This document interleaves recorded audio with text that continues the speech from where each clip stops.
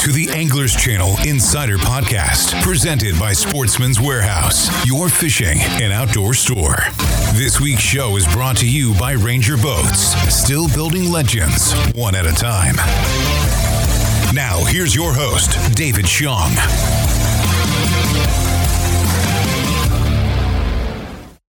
Welcome, everyone, to this episode of the Anglers Channel Insider Podcast, brought to you by Ranger Boats, powered by Mercury Marine, with Reliant lithium batteries providing the juice.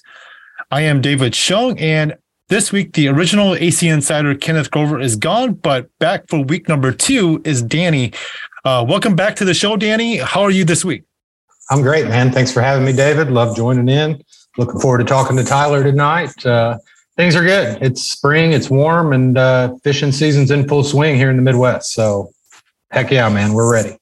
Yeah, hopefully. I know, we've had tornadoes, not to joke around with that type of stuff, but I know it's typical spring season, but I know everyone's kind of getting, I guess with the weather, the things blooming, it's just a sign that bass fishing is starting to pick up. But as you mentioned, Danny, we got a special guest this week lined up. It's the winner of the first Elite Series event of this year and your current Angler of the Year leader, Mr. Tyler Rivet. Tyler, welcome to the show. How's it going? It's going. I know that you're probably ready to get back on the road and just get the rest of the season going. Am I correct with that? Oh, yeah. I wish we didn't have any breaks whenever you're kind of you're on a roll. You kind of want to just keep going, Yeah. Tyler, it's Danny. Did you run back home then? Are you laid up at home, or did you stay out east and do some fishing, or what's been your plan during the downtime since the Classic? Yeah. I'm back home now. I'll probably go pre-fishing Sabine River before I leave to go up to South Carolina, because by the time we fish the South Carolina tournaments, it'll be off limits to pre-fish. So I'm going to just go make a run. That's one of my favorite places to fish, is just because it's tough and it's kind of similar to the area I fish at my house. So that's awesome. Basically the closest I could get to my house too. So even though it's still almost 3.5, 4 hours away. Yeah, I guess I didn't think about the geography of that, but I bet you're one of the first people to say, I'm really looking forward to the Sabine. Yeah, I think that's why they like me over there. Well, no, I get it. I'm a river rat too. I love them, and once it's in your blood, man, it's in your blood. But yeah, that one caught me off guard that you were heading that way to do that. But I totally get it, and so kind of leads me to my question: What are you looking at on the schedule? Thinking looks pretty juicy for you still. Obviously, that one. I'd say Sabine River, and then maybe. I don't know, watching all these guys fish Murray right now, it's making me kind of excited to go over there, and looks like a fun place to fish. Like, they're catching fish left and right. So hopefully it's going to be like that for us. But I know everything can be hammered by then. But other than that, like St. Lawrence River, I know it's always got me. I think I'm 0 for 4 for cuts over there. But every time I've gotten better and better over there. And it's just like last year I had right at 40 pounds and I was in 61st place. So it's a fun place to fish. Just it's tough tournament fishing because you can't have anything under 4.5 pounds now, it seems like. Mm-hmm. Well, I guess wins can come from anywhere and surprise a fella, right? We've seen that at the first one of the year. Tell us a little bit about it, man. Did you see it coming? I'm guessing no. Yeah, no, not really. When the practice day was there, it was kind of just I found them crappie fishing for the most part, sockeye fishing, and we were just getting out the wind. It was bad on that lake, like 30-mile-an-hour winds, and you couldn't do anything. So I just went in the river and was just messing around. It was kind of later in the day when I found that spot. I just turned the live scope on and was catching a few. Probably had about 20, I'd say, sockeye in the live well, and had dinner basically, and turned up there, looked shallow on these hard spots, and you could see fish swimming up there. And I'm like, man, I'm pretty sure it's bass. So first cast up there, caught like a 6-pounder on a jerk bait, and then went down a little ways, like not far, about 30, 40 feet, and saw some more and threw up there and caught about a 4.5 or so. So I was like, okay, well, something's strange about this. So I kept going, making my way up the river, and then I found like the mega school of them that was sitting on that point where I fished almost every day for the tournament, and that's where I caught them. And I kind of thought still it was a fluke. It was just the day of the like for practice. It was just, like I said, windy. I just thought it was just the conditions. Like it wasn't going to play out for the tournament. But I was like, of course I'm gonna go up there and try it just because it's right there. And sure enough, I go up there for the tournament, and it was there. All to yourself, I guess. Oh yeah, nobody around. They all thought you were probably going the wrong way. They said, "Poor guy's going in the wrong direction." Mm-hmm. That's great. Yeah. Did you think that pattern would hold up for all 4 days? Actually, yes. I thought so. I thought it would. Just mainly because one, I was by myself, and then two, it was just like there was just fish everywhere. Everywhere I looked, like just on the live scope, you'd see them here, you'd see them there, and it's just like I felt like I couldn't catch them all. Wow. So, since we're on Okeechobee here, I know you start the first 2 days off with pretty good bags. You have 24.5 on the first day, puts you in the third, 29.2 on day 2, puts you in the second. But on day 3, you catch 14.11. Did that create any like cause for concern for you at all, or was it just, or were you sure that it would still, things would just play out and it was just that the third day wait was just more of a fluke? Yeah, I think it was more of like the fluke. I honestly thought the third day is my day to move up. Like I thought everybody in the lake would have like a hard time catching them. It was just windy, and it was kind of similar to practice. That's why I thought I really would catch them. And it was honestly just the wrong wind. It was like a southeast wind, more like, or northeast, kind of in that east wind was a bad wind for the spot I was fishing. It was pushing me onto the fish, and it was hard to stay off of it.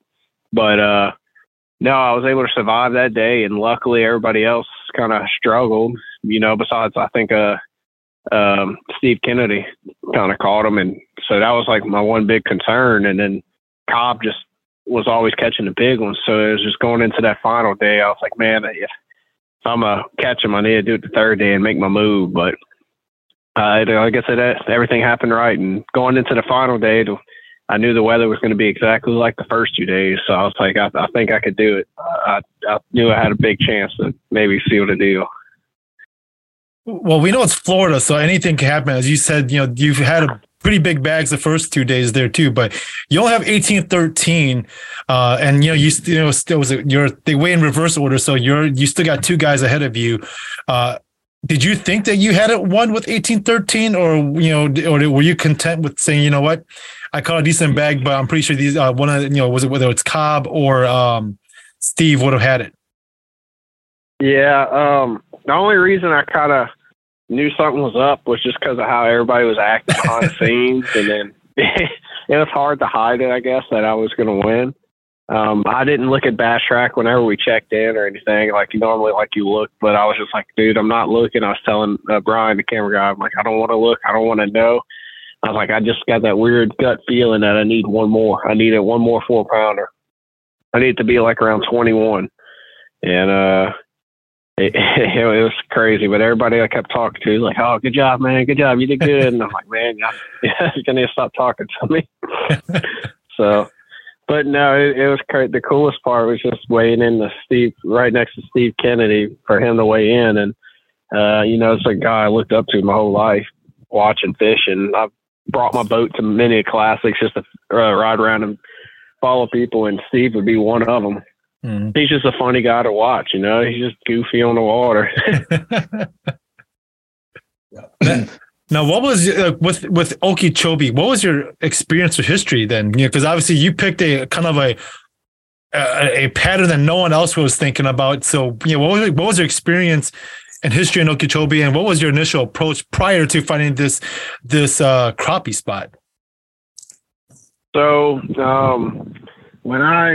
we went pre-fish it, and me and Brock, and we were able to kind of find a few areas, just like just in case spots, kind of. And honestly, we never even got to go there. We went there for the official practice, and in Taylor's Creek, Yeah, I think it's Taylor's and basically all the canals. If you locked into the canals, you could catch like anywhere from like 14 easily to possibly over 20. It had to be the right conditions. Like if a cold front came through, like you were able to catch them still in the canals for some reason. It was weird. And I guess it just didn't affect them as much in there. So that was one of my main backup plans, just because like I really wasn't on much of anything in the lake. I had like 3 or 4 spots, and then honestly, Brad Watley was at one of my main spots I was going to head to if that river deal didn't work out, and he ended up I think top 20. So good to know that they were there still. But other than that, yeah, it's just like just living on the river, hoping for everything. And honestly, like it was pretty cool watching a GoPro video earlier of the first day. I ran up the river. I had 2 for about 3 pounds, and I was about to leave that spot, and I was like, you know what? Let me go run back up there real quick, like about 500 yards up, and let me go hit that little spot again just in case. And like my second cast, I caught the 6-pounder, and then the next cast after that, I caught like a 5-pounder, and then I had about 15 pounds, and I'm like, all right, well, I'm gonna just stay here the rest of the day. And sure enough, that was the tournament win right there. Tyler, you hit on, being a fan of the sport, following Steve, that kind of stuff, and kind of looking back through your biography over on Bassmaster and stuff. I see where you were a founding member of Nicholls State University. So this is something that's been in your blood from, I'm assuming, a real early age. Tell us a little bit about the path from starting to being an Elite Series champ. Obviously, somewhere you became a fan. I bet the story's cool. I'd like to hear it. Yeah. So, I mean, it was before college and I'm in South Louisiana. We literally, you either hunting or you fishing. There's nothing else to do down here. We got one red light in my town, and I mean, it's actually growing pretty big. I think we got 2 red lights now, but it's just all we do. It's just a Southern Louisiana deal. Like everybody hunts, everybody fishes here. It's just, I've been doing it since I was a kid. I'd get in a pirogue and I'd get in the bayou and I'd go down fishing all day. Get there. If I come back from school, I'd get out of middle school, I'd get on a 4-wheeler and take my little Go Devil, a little mud boat, and go back into the lake. I lived right in front of a lake. It's not a big, it's just like a little shallow water deal, and it's called Lake Buff. And that's basically where I learned everything, just going out there from being a kid every day. And I was literally in the woods, so I was never inside. I was just always fishing. I was doing something. And then growing up, like when I was in the high school, they didn't really have the high school fishing yet. So right when I got into college, I started the Nicholls Bass team. And that kind of helped me. That kind of helped me with just traveling and fishing, because all I knew was South Louisiana, 65-pound braid on everything. Like there's no such thing as fluorocarbon down here with dirty water. But the college fishing just helped so much, just because it helped me realize like there's a lot more fishing in South Louisiana, and there's just totally different techniques that I've never used before. So that's the main reason like I'm where I'm at today, is just because of college fishing and using like just all those new techniques and just learning from all my buddies I made friends with in college. And I mean, from college, I fished the Opens my last 2 years at a college deal. And my last year of college, I qualified for the Elite Series in 18. Oh, I guess I missed that connection. So you were you were a college angler fishing the Opens and transitioned out of the Opens straight into the Elite Series after college. I'm totally missed that. Congratulations.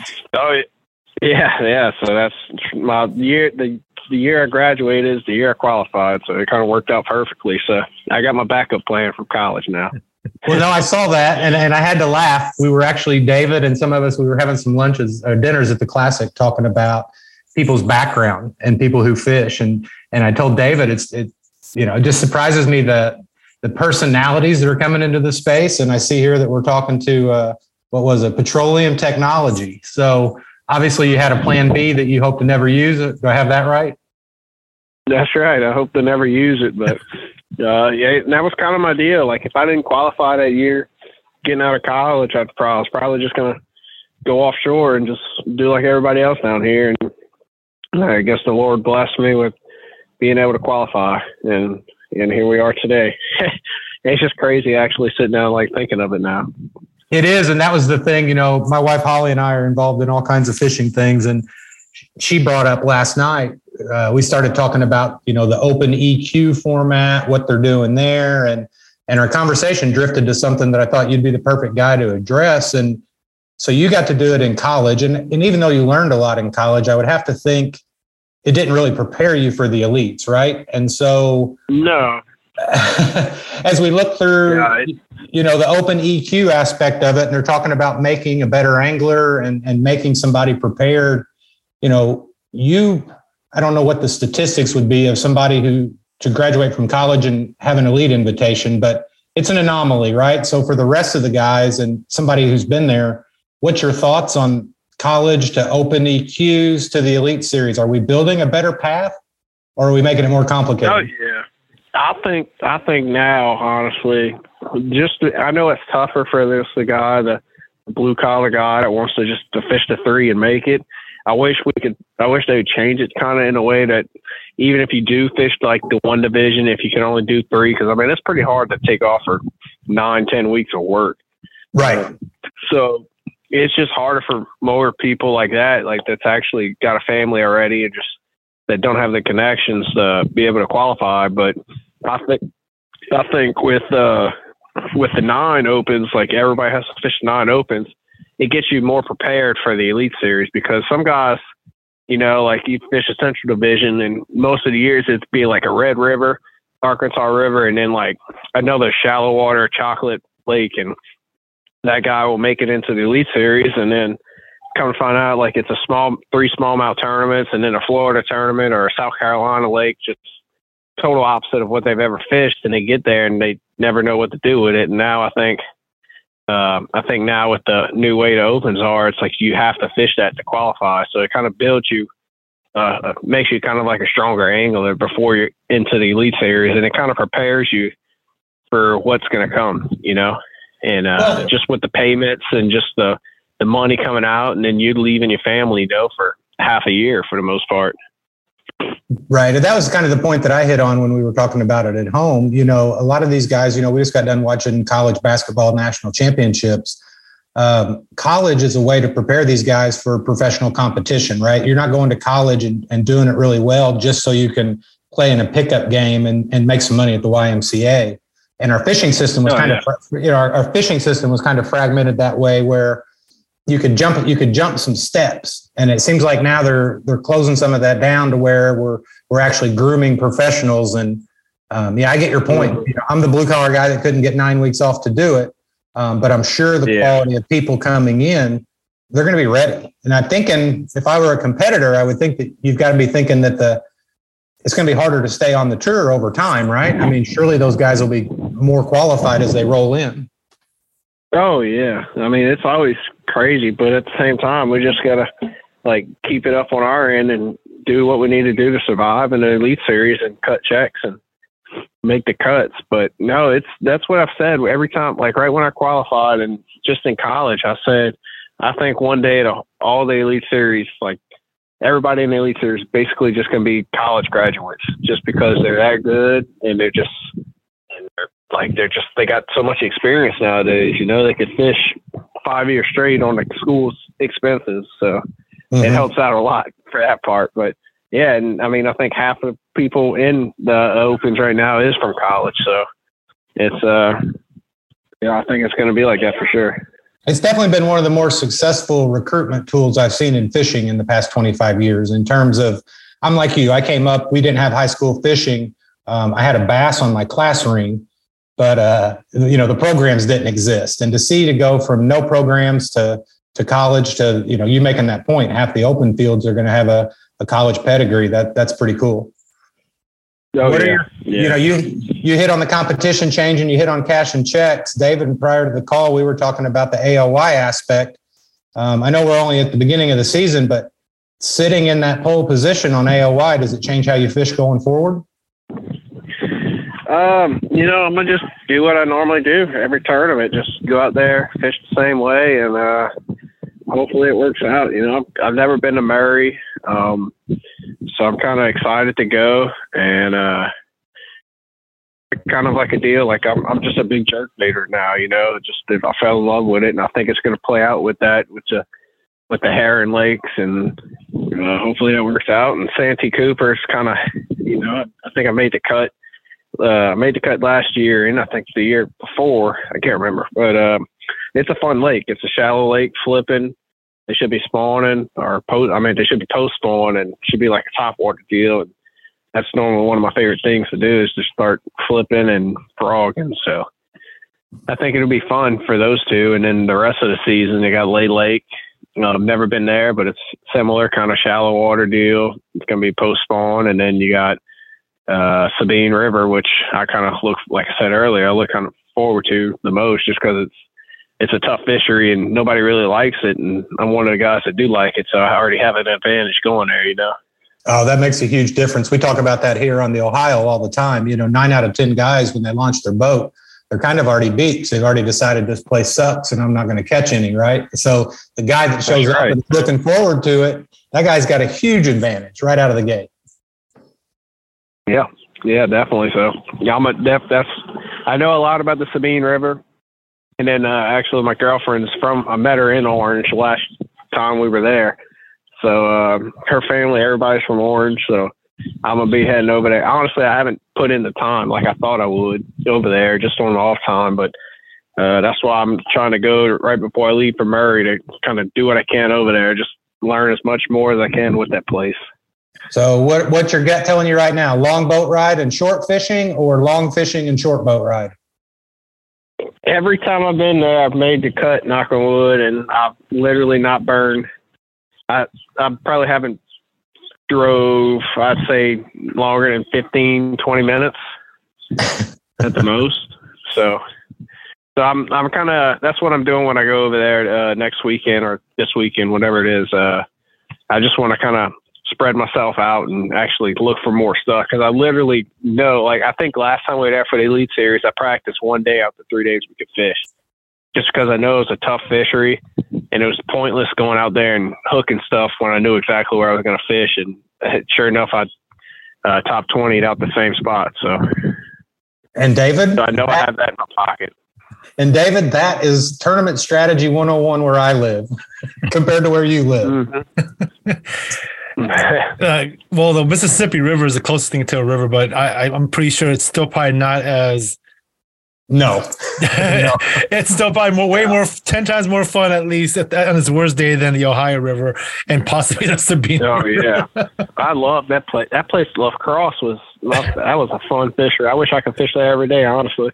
It reminded me what South Louisiana used to be like. You know, it sucks down here now, and we didn't have the smallmouth, of course. So that's pretty fun, catching smallmouth on a frog in top water in the middle of summer. So yeah, David, every river rat is envious of your upper pools of the Mississippi River, man. That's like a river rat's paradise. I love it up there. That is. It's fun. You know, you jump in sandbars, getting in these little backwaters, you know, like I'm kind of sketching. I just put myself back down here. I'm like, what would I do here? And I'm like, all right, let's trim up and go.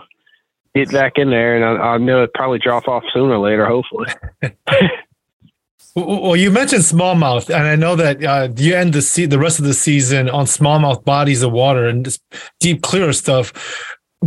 How are you on those type of bodies of water? Is it something that you're still having a hard time trying to grasp, because it's completely different from what you grew up with in Louisiana there?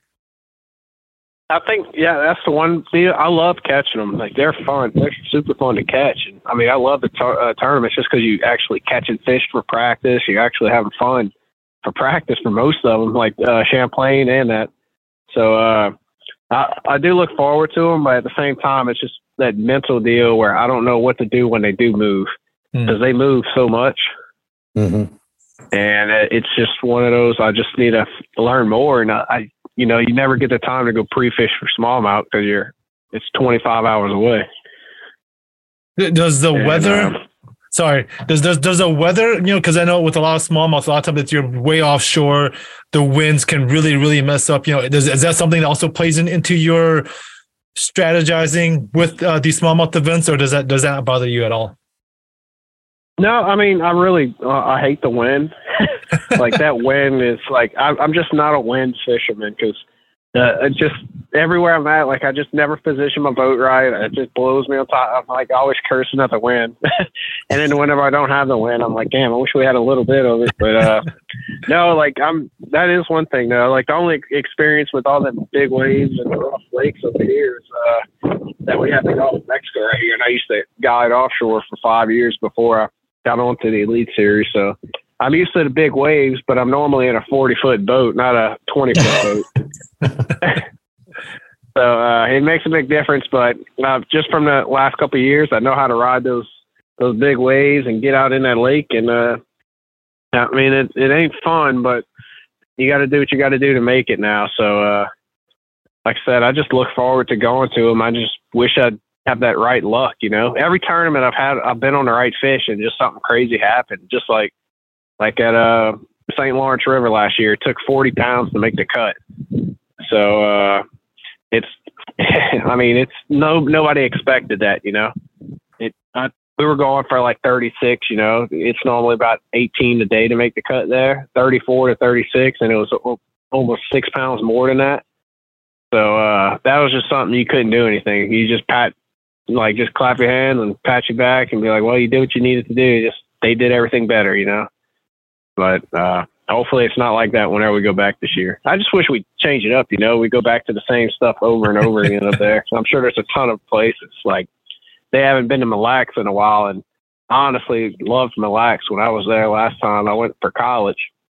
And it was pretty fun. Like, you know, that was before they have live scope and everything. We just had a 2D in the front. We just go over a rock and you drop down and you catch 2 6-pounders. And first time we ever smallmouth fished.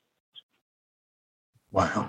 So how comfortable are you with the spinning rod then? Because a lot of guys, I mean, you're younger, so I'm assuming, you know, typically the younger guys are probably a little bit more adaptable. But then again, you're from Louisiana. You're probably used to a big flipping stick, like you mentioned, 65-pound braid or even heavier, and you know, straight shank flipping hook. So, but how comfortable are you with the spinning rod setup?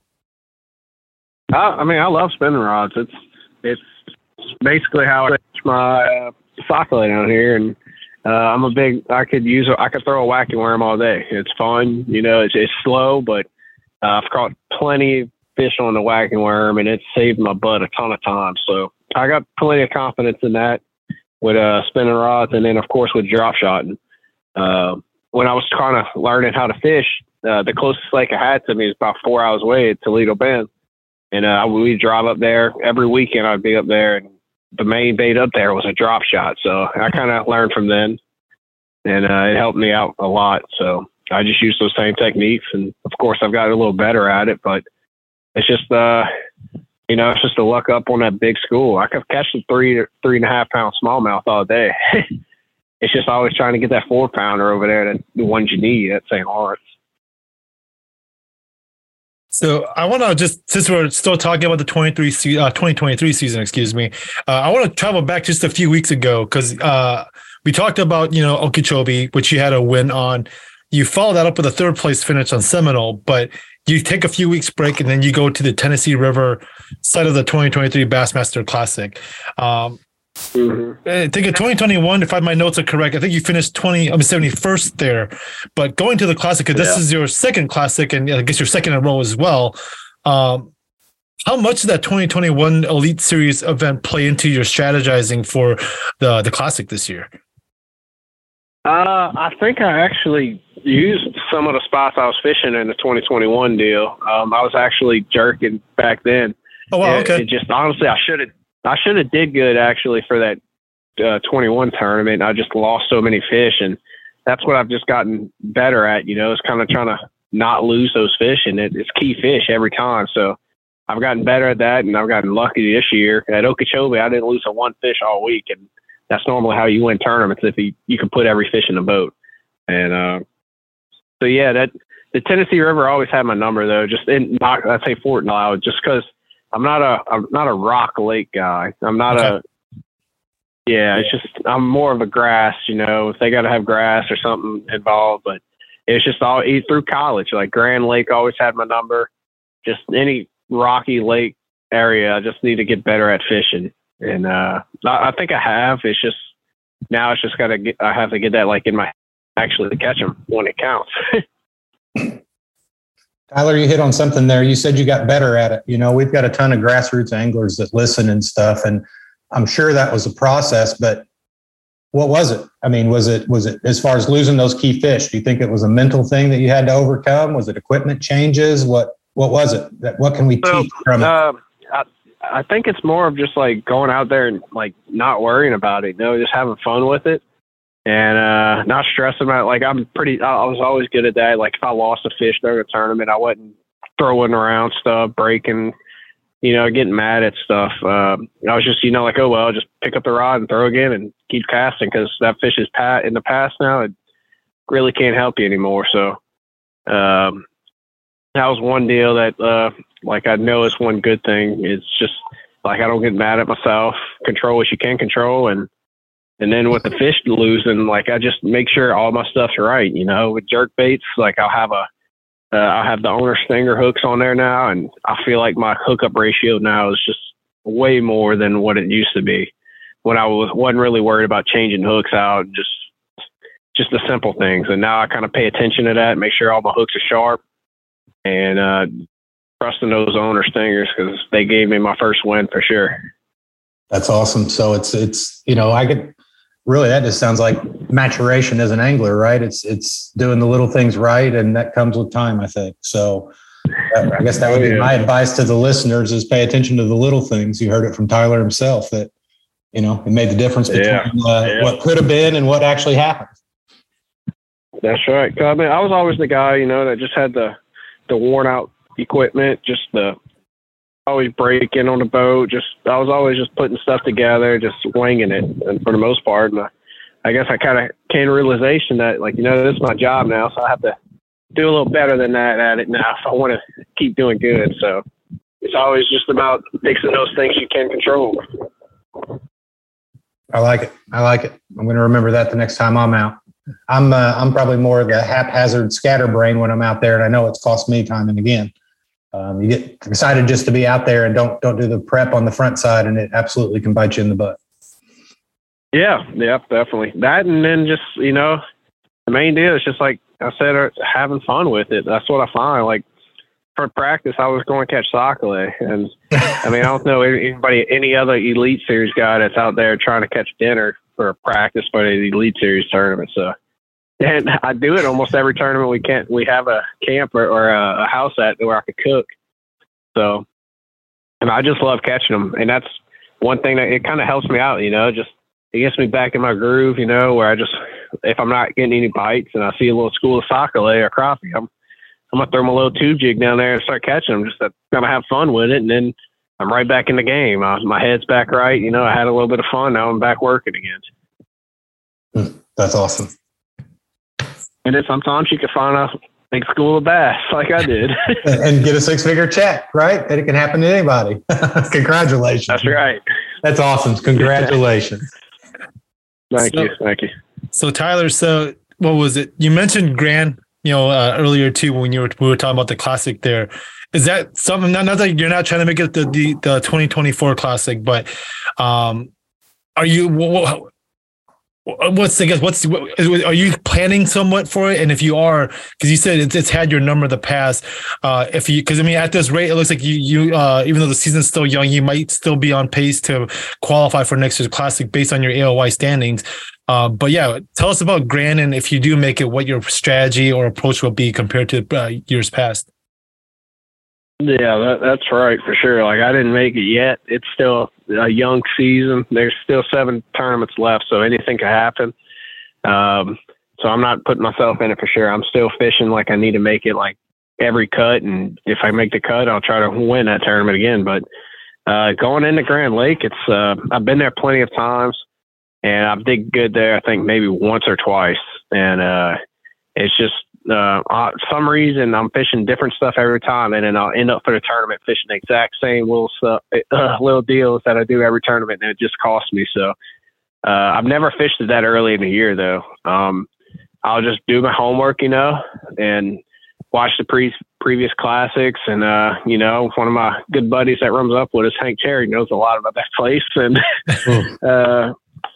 so we're definitely going to hopefully learn a lot more about it. And hopefully we have to worry about it, meaning that I'm going to be fishing it next year. And that would be awesome to be back in the classic again. So I guess it don't really matter where that classic's at, because all you need to think about is winning it. So I'll figure out a way and figure out what I need to do over there. And I think it's a good jerk baiting lake whenever it is pre-spawn like that. So hopefully that will play in my advantage.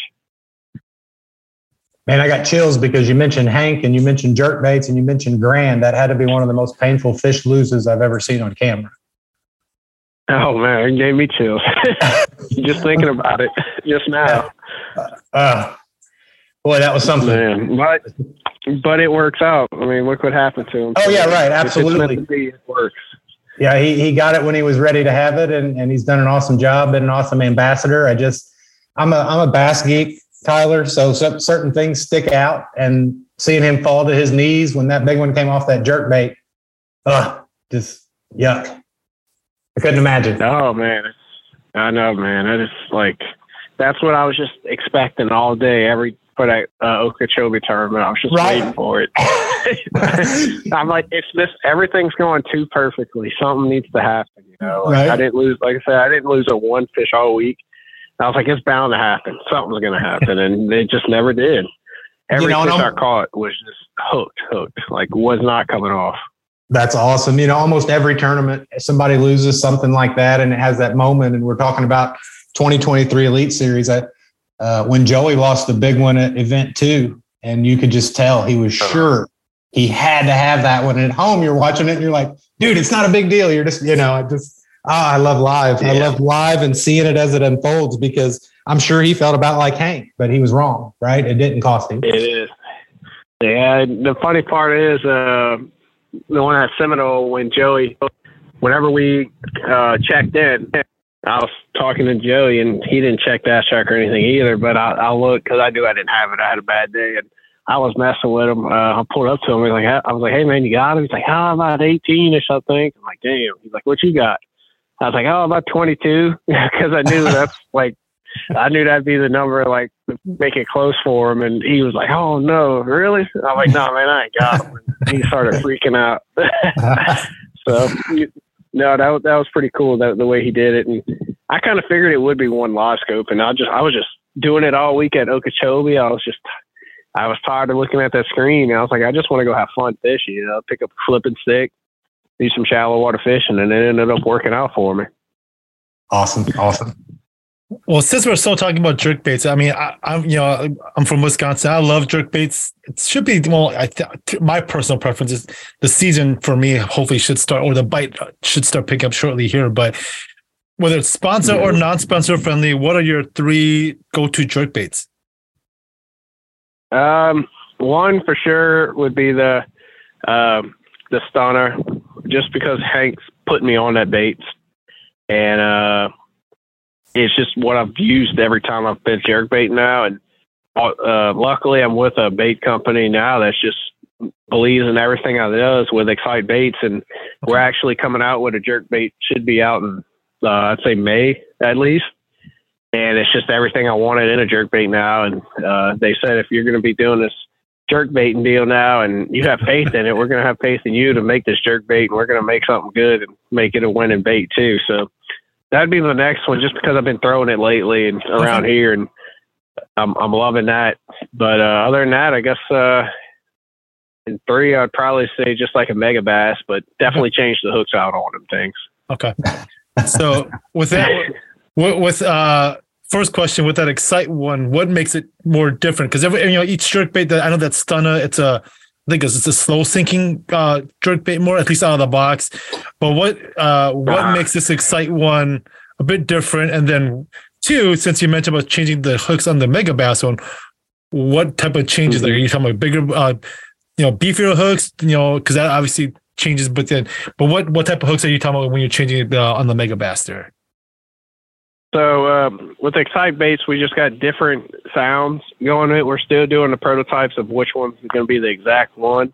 And then we have the different the sink ratios as well. Like we have some fast sinking ones, and then we have some that are just kind of regular slow sinking. And we kind of making it more like just because nowadays if you're jerking, you're basically live scoping when you're jerking. Right. So all these jerk baits, normally get down about 6-8 foot, and you can never get to that 14 foot range.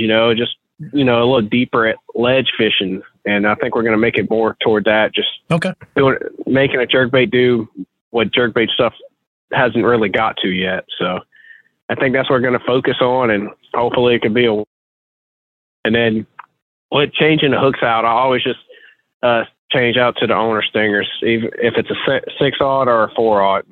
But the 4s are kind of bigger, and it'll make it sink faster or deeper.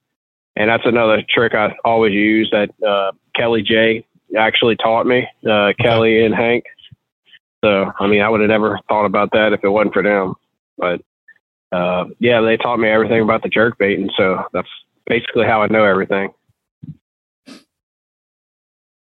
I want to ask a quick question. River rat to river rat. When you launch on a river, what's one thing that's always tied on? What are you flipping on at home? We year in and year out, we got a frog tied on down here. If it's January or if it's June, if you got mainly the 2 rods down here to win, is that you're going to be frogging and punching. Gotcha. If you keep those 2 rods in your hand all day, you'll win every tournament down here. And that's what we did. Like back when I was allowed to fish the tournaments down here and stuff, you'd have a punching rod and you'd have a frogging rod. If it was a team deal, the guy in the front of the boat was throwing out on the bank with a frog, and the other guy was punching the bank. And that's my favorite too. What's yours? I want to hear this. I'm a tube guy. Up here, we don't have the vegetation that you do. So shallow wood, laydowns, current, tube, Texas rig, stupid rig, some variation. Oh, yeah. Yeah. So, yeah, I don't get to, my rivers aren't quite like yours in that regard. We don't have the thick grass. The only thing thick up here is Asian carp. And I guess I got you guys to thank for that too. So I'd like to send all those back south if I could. I don't want them because they done took all the grass out from here too. We're basically left with just the only vegetation I'd say we have is hyacinths. Right. Well, they got mud banks up here, so I hope they all starve before they get up to David and ruin the Mississippi. Wouldn't that be a tragedy? That's right. I think they already started. I think it was spotted up here. No, well, they were. Yeah. So hopefully not, but I'm pretty sure they'll decimate it pretty quick with all the grass that's there. Well, from one river rat to another, Tyler, congratulations, man. I'm rooting for you this year. Anybody that's looking forward to the Sabine has a very special place in my heart. So you are my guy now. Thank you. Well, awesome. I hope you're right about it. Yeah, thanks. Thanks again, Tyler, for joining us. Hopefully, I know that besides the Sabine, we'll see. Like you're starting off this 23 season. I'm pretty sure way beyond what you were expecting, and I'm pretty sure it's welcome at this point. But definitely safe travels for the rest of this year.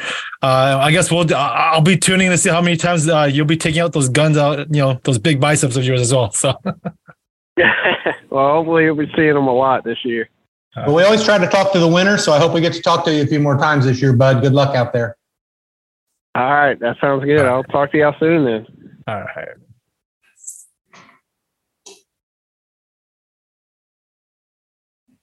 All right, there you guys have it. The current leader of the Elite Series Angel of the Year race, Mr. Tyler Rivet. Danny, I know it seems like you were trying to leech some of that river rat information out of him, but are you surprised a bit by such a young guy? Not to take anything away from him, but a younger guy. 2 events into the season, but a younger guy leading Angler of the Year so far. I'm not surprised by the younger factor. I mean, these guys coming out are so talented, and the desire burns so hot, right? I mean, we're talking to the guy and you can just hear it. So the youth doesn't surprise me. What did surprise me was how little he had traveled and fished prior to deciding he wanted to do it more, right? Like I know the college circuits, I know how much exposure you get, and to go from a southeastern Louisiana river rat to winning with the jerkbait on Okeechobee and looking forward to smallmouth events. That's the part that's cool. I think I might have a little crush on him, man. What a cool dude. And strictly in the fishing sense, you know what I mean? But to go from a small little town with one stoplight and a family that fishes to Elite Series champion and, leading the AOY, I love that story. And down to earth and humble as could be. And dude, I'd share a boat with that guy anytime and love every minute of it. Yeah, definitely the part that surprises me is just the I don't want to say inexperience in a bad way, because again, he's so young and he's only been on so many different bodies of water, but for him to have had success and just be able to just kind of get things clicking for the most part, I'm pretty sure there are a lot of seasoned guys that are, way older than he is that probably would want to have the achievements that he's had in such a short period of time. No doubt. I think it's a testament to passion and mind over matter, and that kind of stuff. And man, I think that's probably one of the coolest things about our sport. That's the part that gives me goosebumps anyways, is that all walks of life have been successful in it. Right. And if you want it and you're willing to make the sacrifices, I think that's what gets overlooked so much. There's a bunch of guys that say they want it, but when you give them the opportunity to do it and say, well, it means leaving the fam for 9 weeks and it means instability and all the other things that come with doing it young, to still want to go do that. Yeah. That's heart, man. And I love it. I think that's so cool. Yeah. But I do agree that inexperience, like you said, it seems to have a negative connotation, but it's just the reality of it. But it shows you that fish are fish. And if you fish your strengths, you can figure out, a way to do well. And I think that's what's so cool about our sport. I think we talked on that shortly thereafter. My dad was in Okeechobee at the time that he won that event, and they went to the weigh-ins. They'd been out the week before fishing, and I was getting daily fishing reports down there. And I remember after day one, Dad's like, yeah, some kid ran up the river and caught him live scoping on a jerkbait, and he kind of snickered, right? Because he'd been there for 6 weeks. And I'm like, have you went up there and looked around? He's like, well, no, you can't win up there doing that. That's not the deal. And I remember saying, man, watch that guy, because he probably doesn't have any company. And I don't know. I just think it was non-traditional, and I think it was cool. I like it.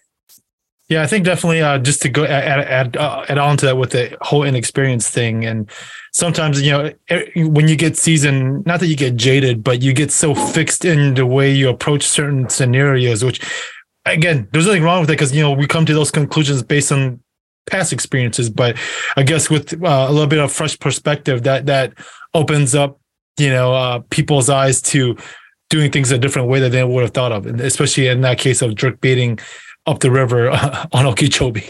Well, how many times do we have to see it now, right? Jerk baiting on Okeechobee. I'm trying to think. I think Seminole, everything was pretty, well, no, that wasn't really normal either, right? We're live scoping on a shallow water fishery and catching bigs in deep water. And then we go to the Classic, and there's Gussie, who's in a tournament all to himself. We've seen 3 tournaments won in 3 non-conventional ways so far this year. Yeah. I feel like it's kind of showing us we don't know as much as we think we do.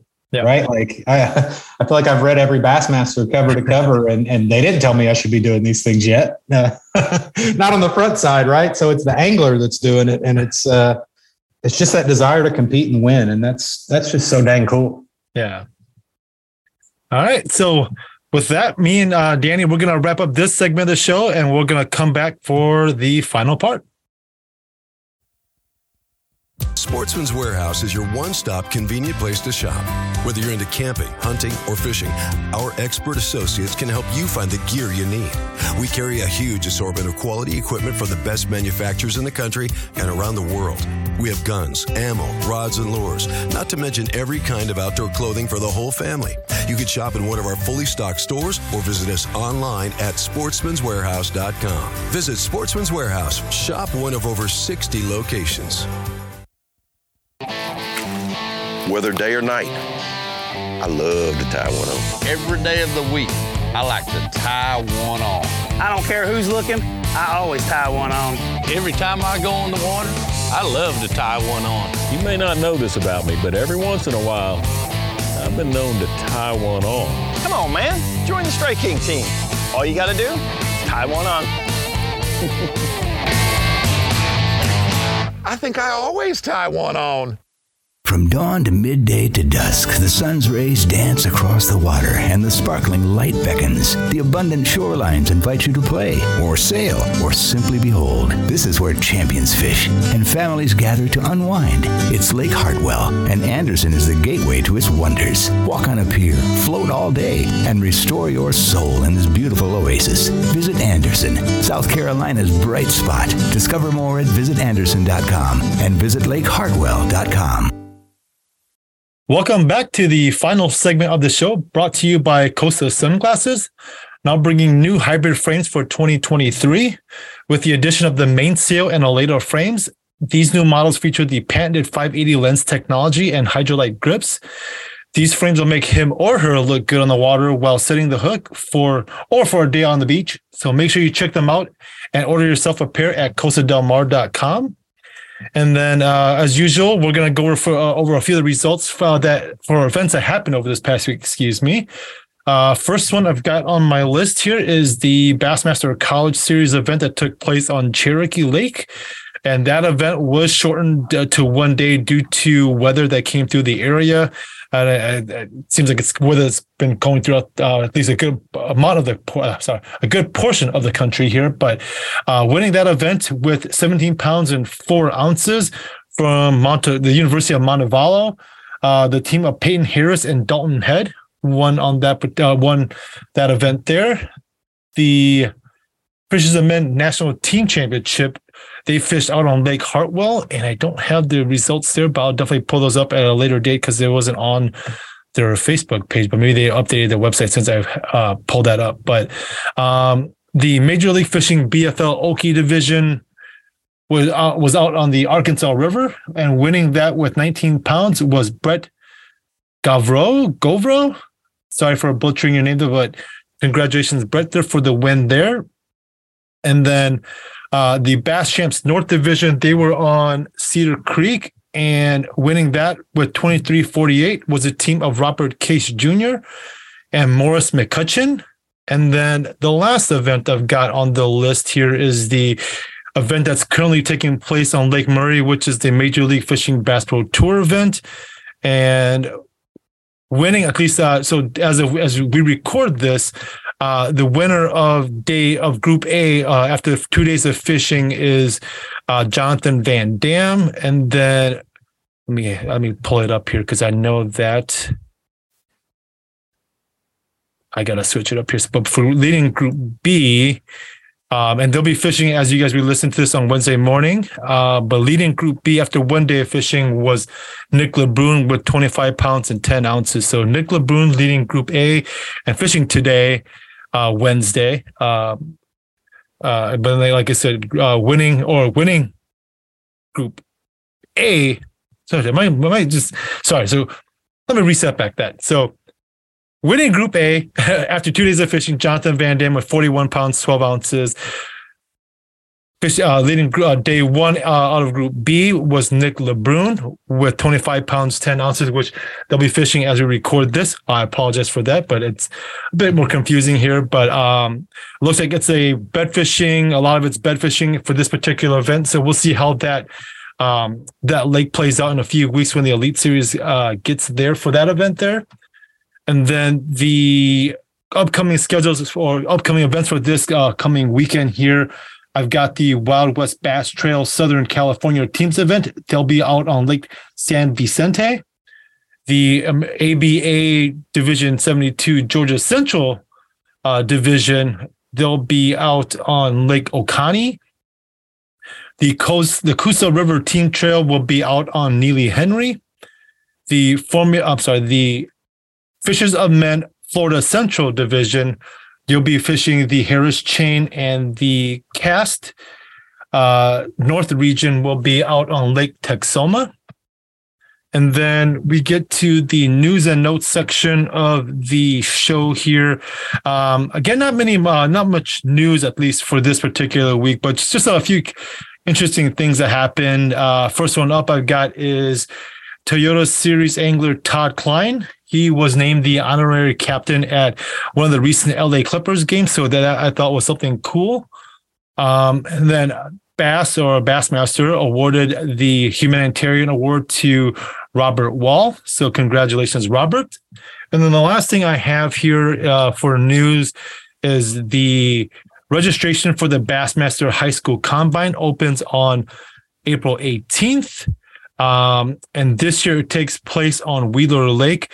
But it's one of the very few events for high school anglers to show off their skills to colleges that have fishing programs that are giving out scholarships. So make sure that if you are interested, that you check out the Bassmaster website to get signed up for that. And then just to wrap up a few things here before we put it on the trailer here. Danny, I know that our first event together, our first time meeting in person together was at the Bassmaster Classic. And one thing that we got to see that happened at this year that debuted was the introduction of, at least public introduction. I guess it was a feature that was already there, but I guess that was actually utilized was the Humminbird Mega View. And this technology works with any Humminbird unit that has HDMI output. Mm-hmm. And so it allowed pretty much all the viewers to be able to see what anglers that are using forward-facing sonar, in this case, Humminbird units, are able to see, because in the past, people have made the complaint that, forward-facing sonar events are kind of boring because all you do is you see guys looking at screens and we don't really get to see what these guys are looking at. So, Danny, do you think that this newer technology, this change, this implementation of Mega View, does it change your thoughts on forward-facing sonar, or even as a viewer watching tournaments that forward-facing sonar is heavily utilized, especially like you mentioned? I think a good majority of the top tier events this year so far have pretty much been primarily using forward-facing sonar.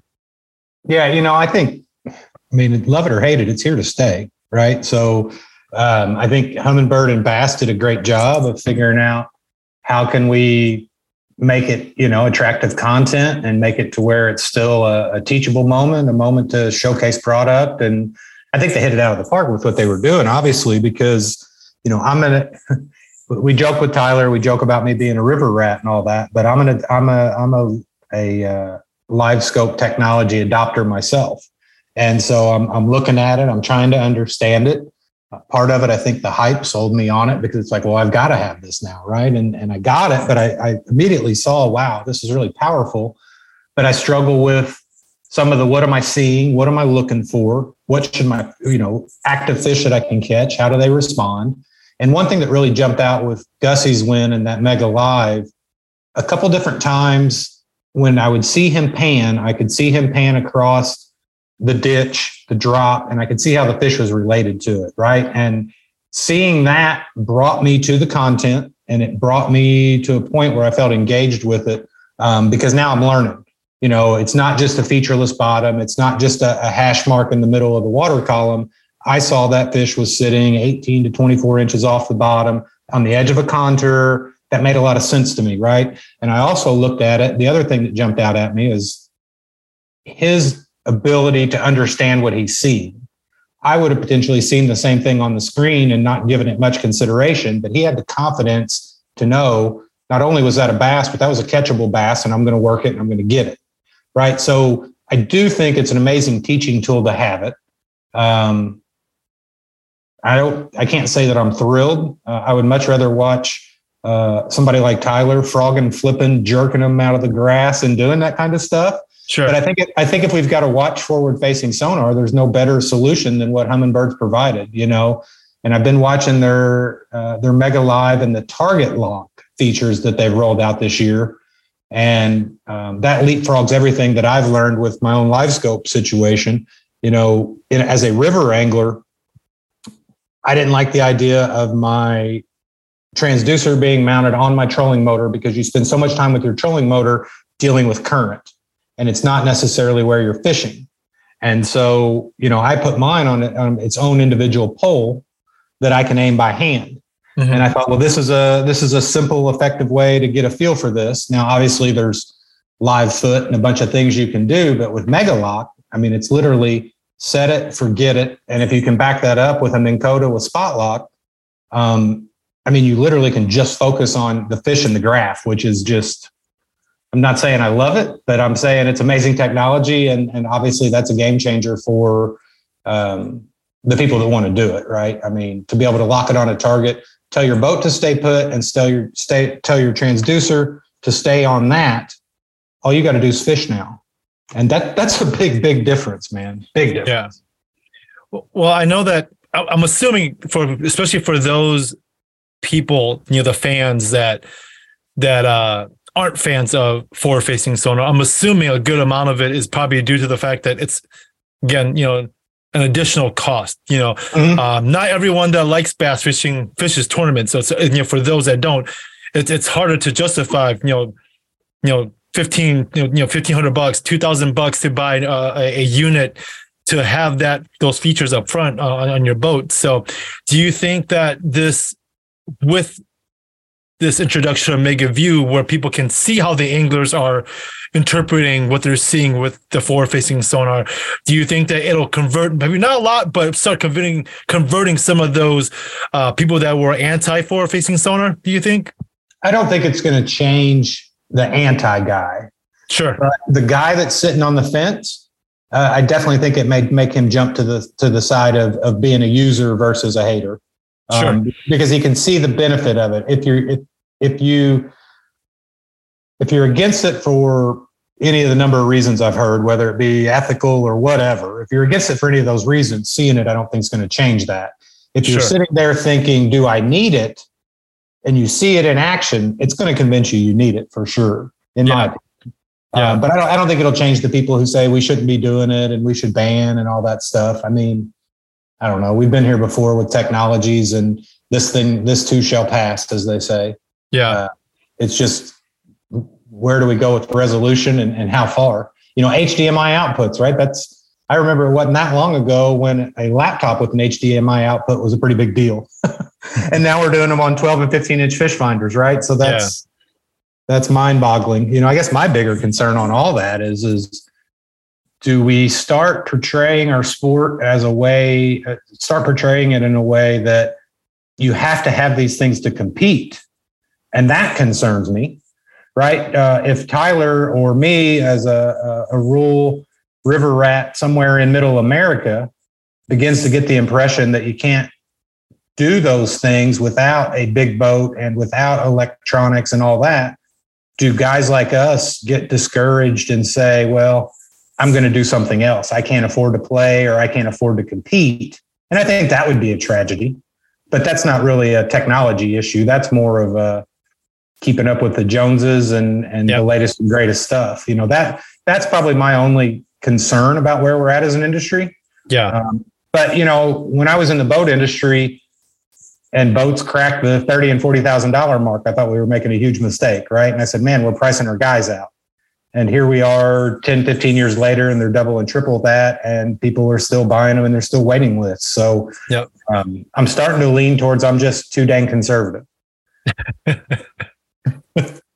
Obviously you definitely have more experience, the tournament experience, more than I do, because I only fish very local club, whatever type of stuff. So nothing really big. But even then, a buddy that I fish team tournaments with here or there, I've told him, so he's a Lowrance guy by my hand. I think that, I'm not saying you have to have it, but as we've seen, because, the easiest ones for us to see is on whether it's the Elite Series or Bass Pro Tour, seeing those guys, because, that stuff that's broadcasted nationwide. And we've seen how much of it might not be I guess it's a big contributing factor, to helping you find those key fish or find things that you probably, besides being a more efficient angler, but it just definitely helps you to, it plays big, I guess, because what we talked about, the events this year being won on pretty much guys primarily using forward-facing sonar. And even at the Classic, I spoke with Greg Hackney, and he mentioned something to me about forward-facing sonar, and he was talking about before in the past we would have thought that we're throwing Greg's a shallow water guy, but he's like we're thinking they're along the bank, and eventually they're biting, and all of a sudden they stop biting, and it's the first thought that comes to our mind is they're still there, they're just not biting what I'm throwing anymore. But then with forward-facing sonar, what that has revealed, at least to Greg, and what he shared with me, was that it's not that it kind of like threw that thought out the window. It's not that they're not there any. It's not that they're there and they're not biting. It's actually they moved away from that spot, and now that the area that you were throwing to, you're maybe wasting time, or you gotta reposition yourself to find that same group of fish that you were targeting shallow. So we definitely, as for the competitive angler, it definitely helps us to grow. And I guess it kind of goes hand in hand with that, keeping up with the Joneses. It kind of goes hand in hand with trying to be competitive as well, because without, you want to be, in order to be competitive, you have to spend the money, even if you don't necessarily want to or want to adopt that new technology. But it's almost like, it's almost the norm, I guess, in a way. Yeah, you're at a disadvantage if you don't have it. And one thought that comes out of what you're saying, two things. One, the human mind is probably one of the best supercomputers out there. Yeah. And with technology, you hit on a great point with Greg. We used to have to operate under assumptions, right? And you're using assumptions when you're lacking data. So you're going down a bank, the fish quit biting, you make the assumption that the fish are there. I need to just make changes. I need to pass a different direction. I need to do whatever. You're operating on an assumption, which we're starting to learn is not a valid one. With the technology, you can turn it there. You can look and you can say, man, those suckers are gone. Yeah. Right. So now you've got more data to feed into your computer, and your data says fish have relocated. Your mind says, well, I bet they pulled out here, or they pushed up there, or they did whatever. Live scope and all the technology, whatever forward-facing sonar, it gives you an additional stream of data to help with your decision making. And when you talk about somebody like a Greg Hackney or a KVD or any of the Strike King guys, right? I mean, they've proven themselves time and again. Those guys have a massive data set, and they process way faster than Danny or David. Yeah. But the technology allows them to do that. And, the one thing I'll say, I've got an experience I'll share with it. When I've got my forward-facing sonar this fall, I pulled up on a little point on the main river that almost always has fish on it. And I threw at it and I threw at it and I threw at it. I couldn't get bit. And I'd kind of decided they weren't there. I wasn't running forward-facing sonar at the time. I left. And I thought, man, I need to go back. I need to go look at that and learn something, right? And I pull up there and I throw on it a few more times, nothing. I look at it on live sonar, and clearly there's a lot of fish sitting on the backside of that point. So I had made a bad assumption. So I was operating on bad data. And, long story short, I ended up switching baits and getting a deeper crankbait because I wasn't getting down to where I needed to, where the fish were sitting. And come to find out, I found a glory hole for white bass, striped bass, and hybrids. No largemouth, no smallmouth, but I got to watch every one of them eat them. Right. And I had made the assumption that there's no fish here. There's something going on. And that wasn't right. It's just they're deeper and they're not eating the way that you expected them to. And you got to adjust. So if I was on a good fishery, those probably would have been, brown bass or green bass, and I'd have had a ball. But without that technology, I would have just assumed they weren't there. And I guess, the bass weren't, but the fish were. Right. So I don't know. I think that's where its power is verification or, confirmation of what you're thinking. Yeah, I know. We'll see as hopefully, I don't know, we'll see how, I guess, like you mentioned, prices going up, and typically as technology gets better, prices should go down, but we'll see.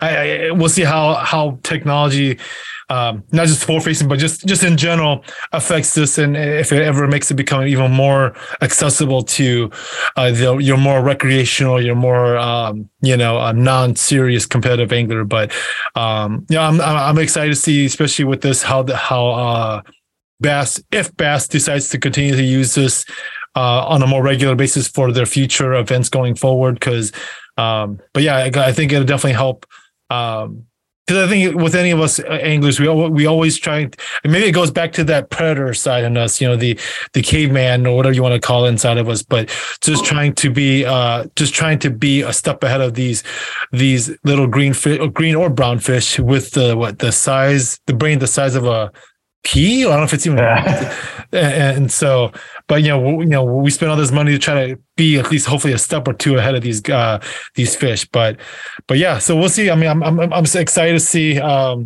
that all unfolds with Bass Live going forward, and if people still have the same negative effect or attitude towards it, or if it'll start converting some people over, just out of curiosity as a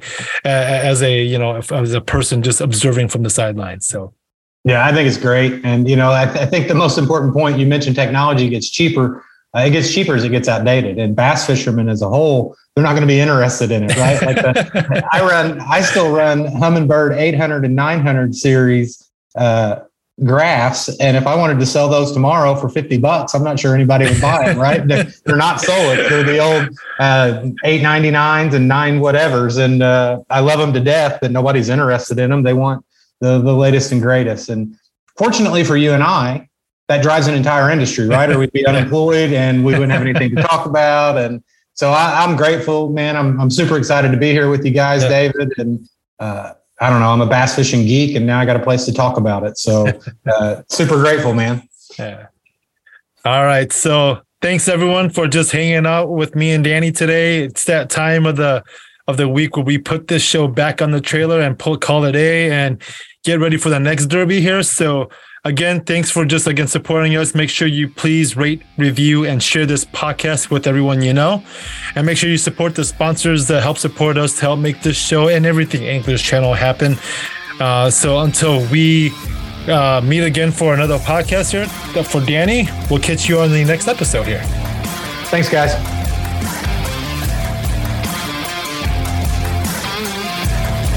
Thanks for listening to this week's Anglers Channel Insider Podcast, brought to you by Under Armour Fish, Costa Sunglasses, Pro Charging Systems, X-Zone Lures, and Trickstep.